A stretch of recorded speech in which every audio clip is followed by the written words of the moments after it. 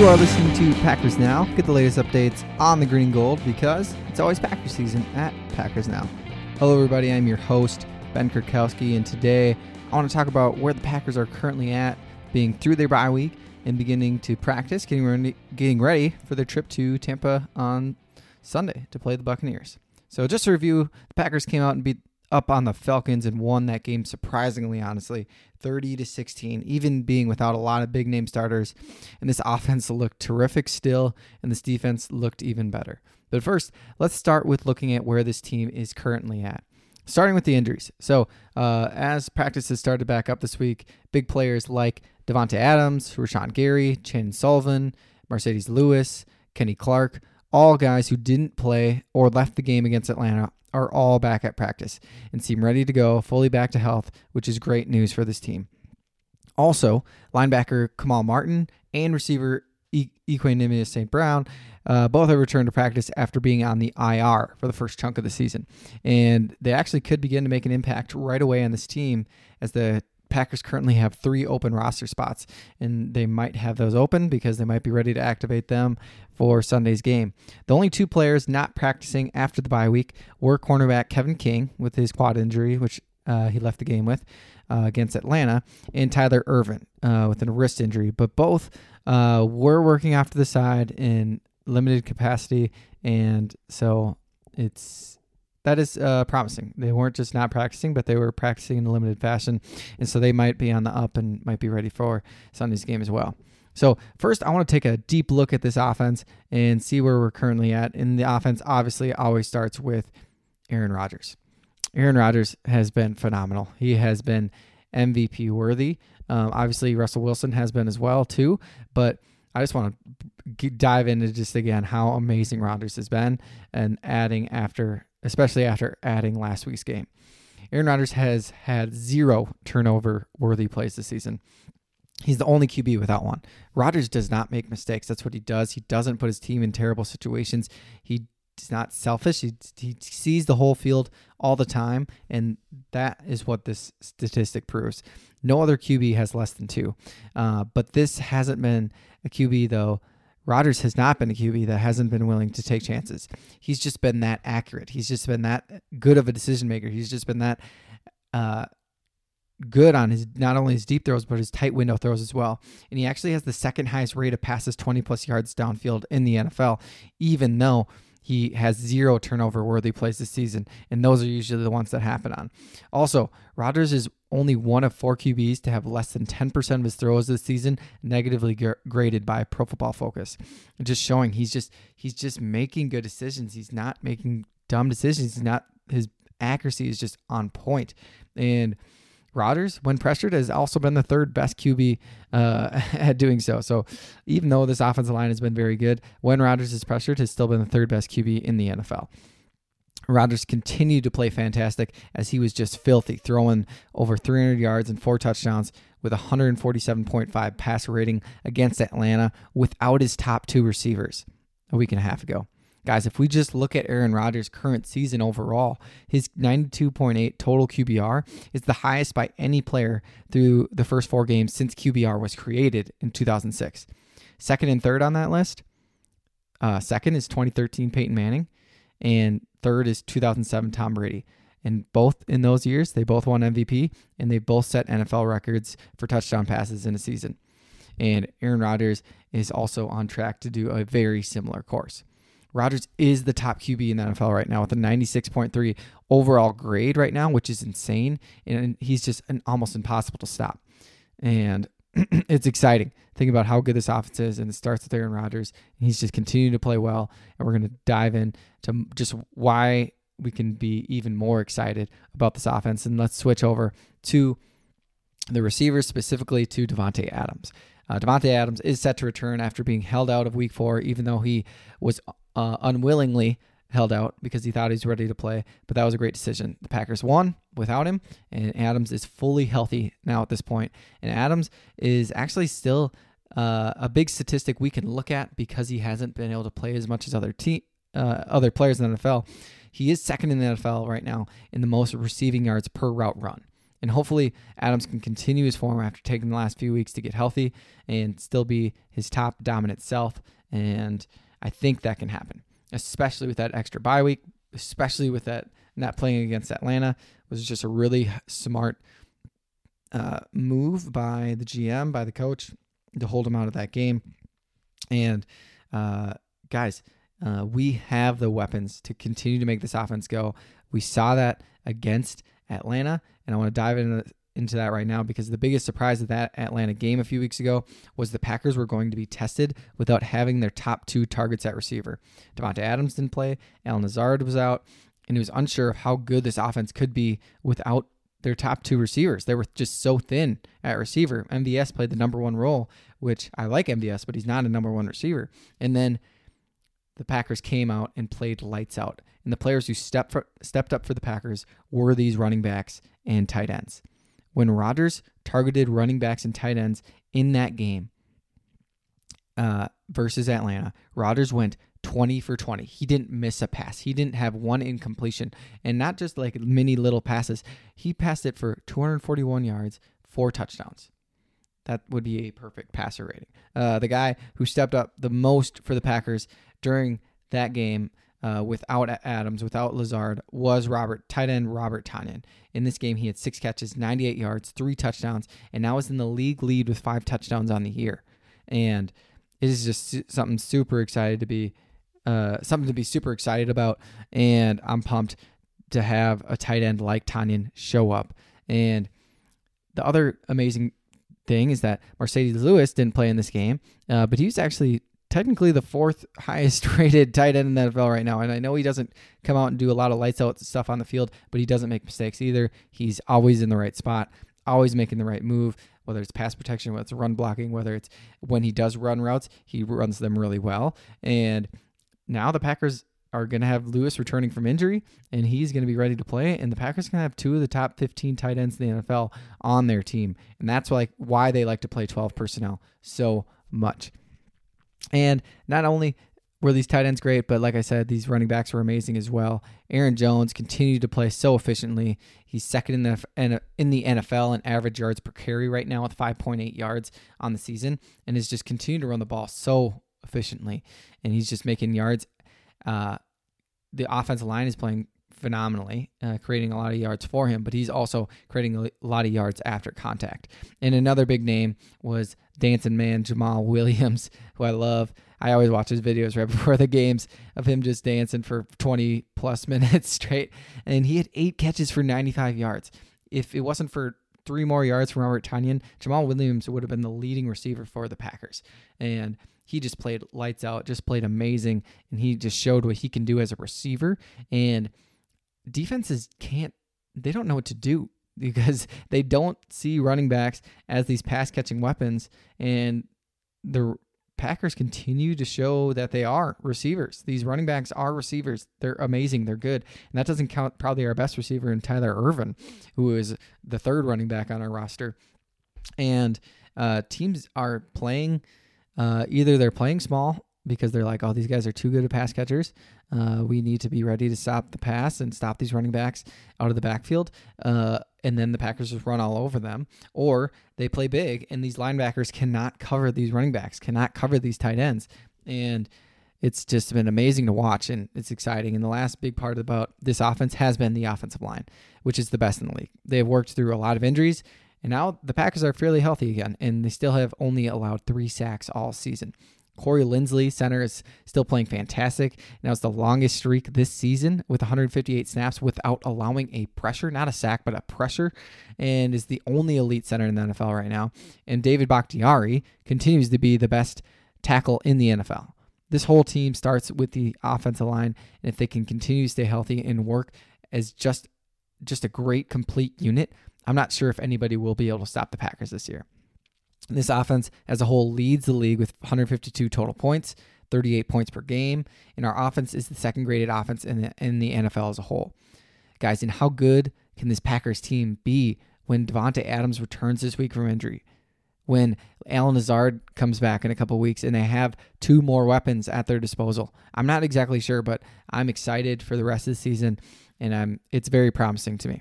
Defensively, it's not as much to talk about. They haven't been as amazing as they have been, but they did have a pretty good game against Atlanta. And it starts with looking at Jair Alexander, who is just the best cornerback in the NFL. I'm not even going to say one of the best. I'm just going to say the best cornerback in the NFL right now. The Falcons played without Julio Jones a good amount of the game, but that let Jair cover Calvin Ridley a majority of the game, another amazing receiver that they have.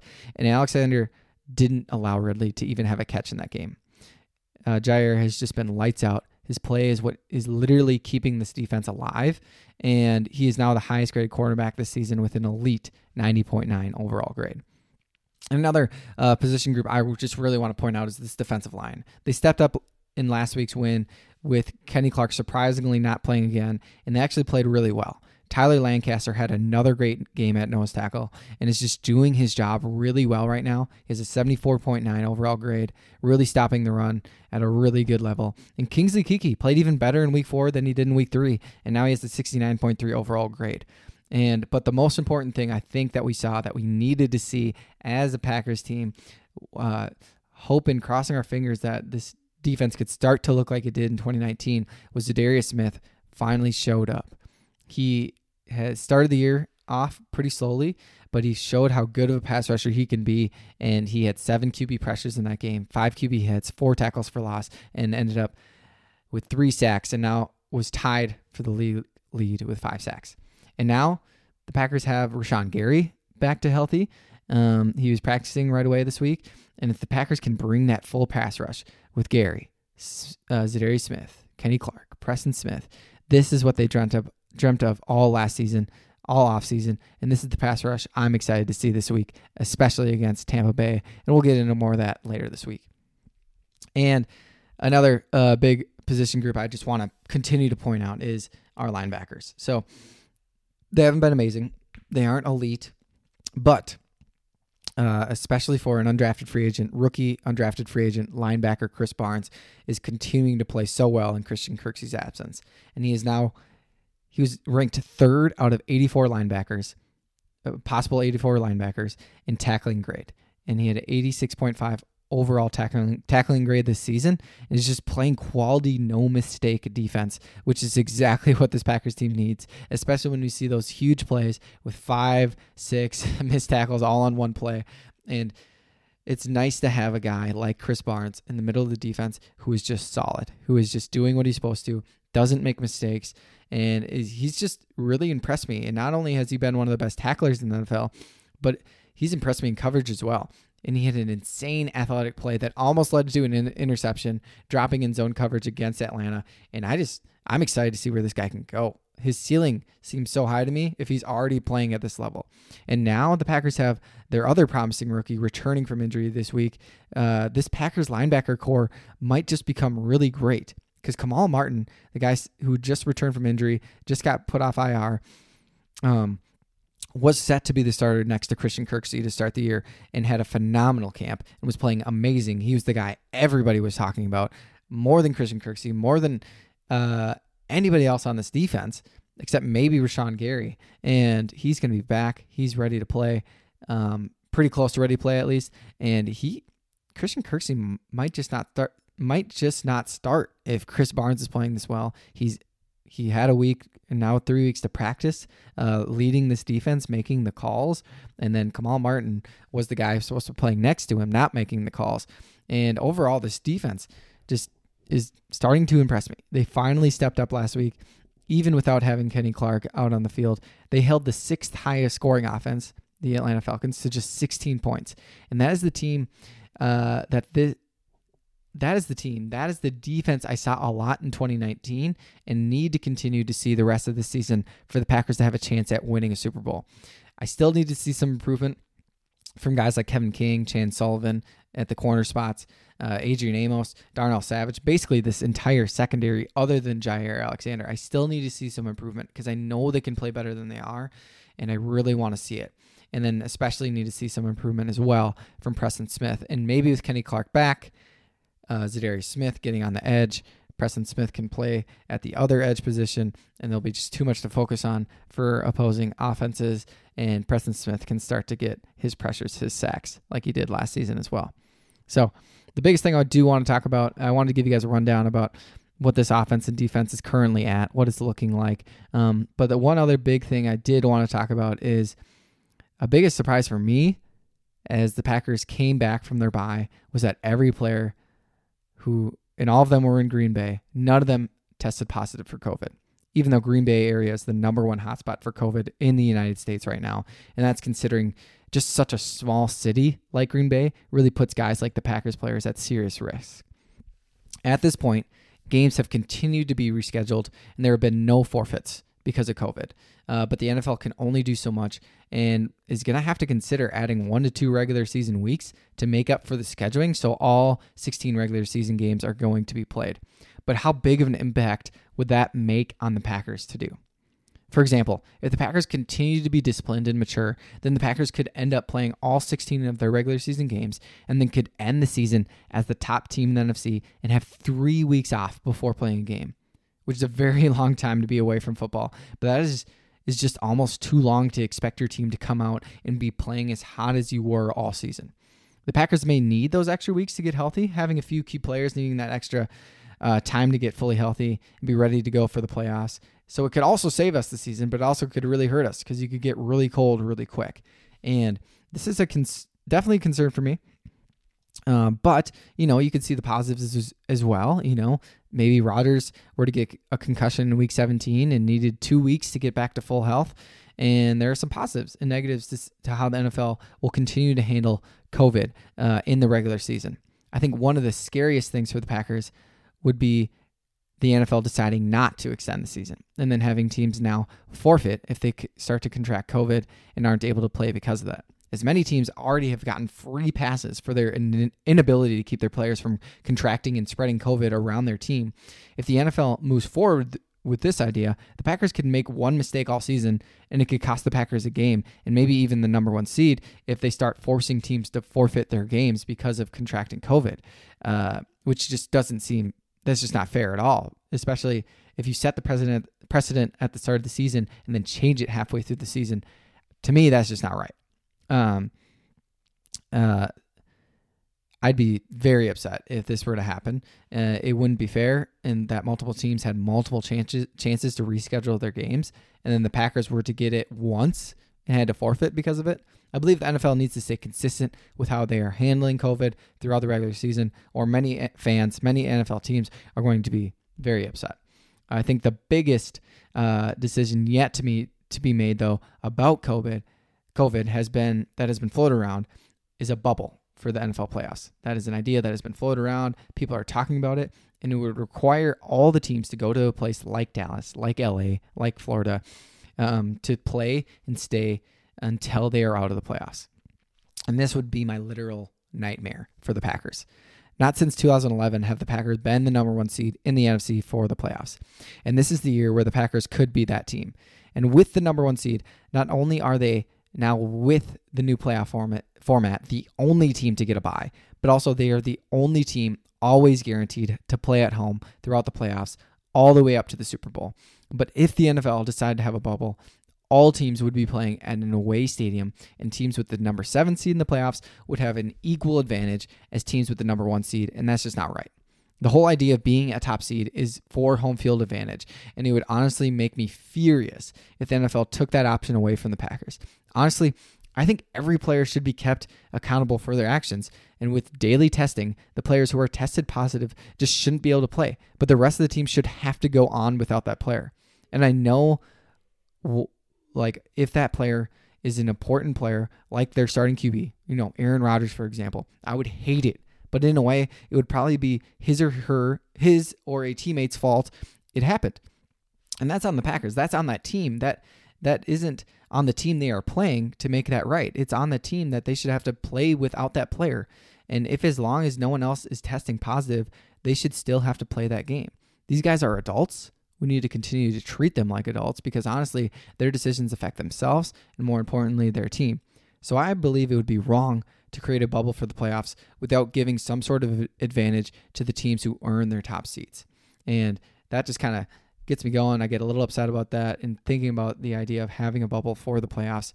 And I just wanted to bring that up because I think players should start to be treated like adults a little bit, and their team should have to go on without them. And they should have to play without them. I don't think games should have been rescheduled in the first place. I think they should have been, those players didn't play. We delay the game back a day. Is there any other positive cases? Oh, no. Okay. You guys are playing tonight. And that's just how it should be.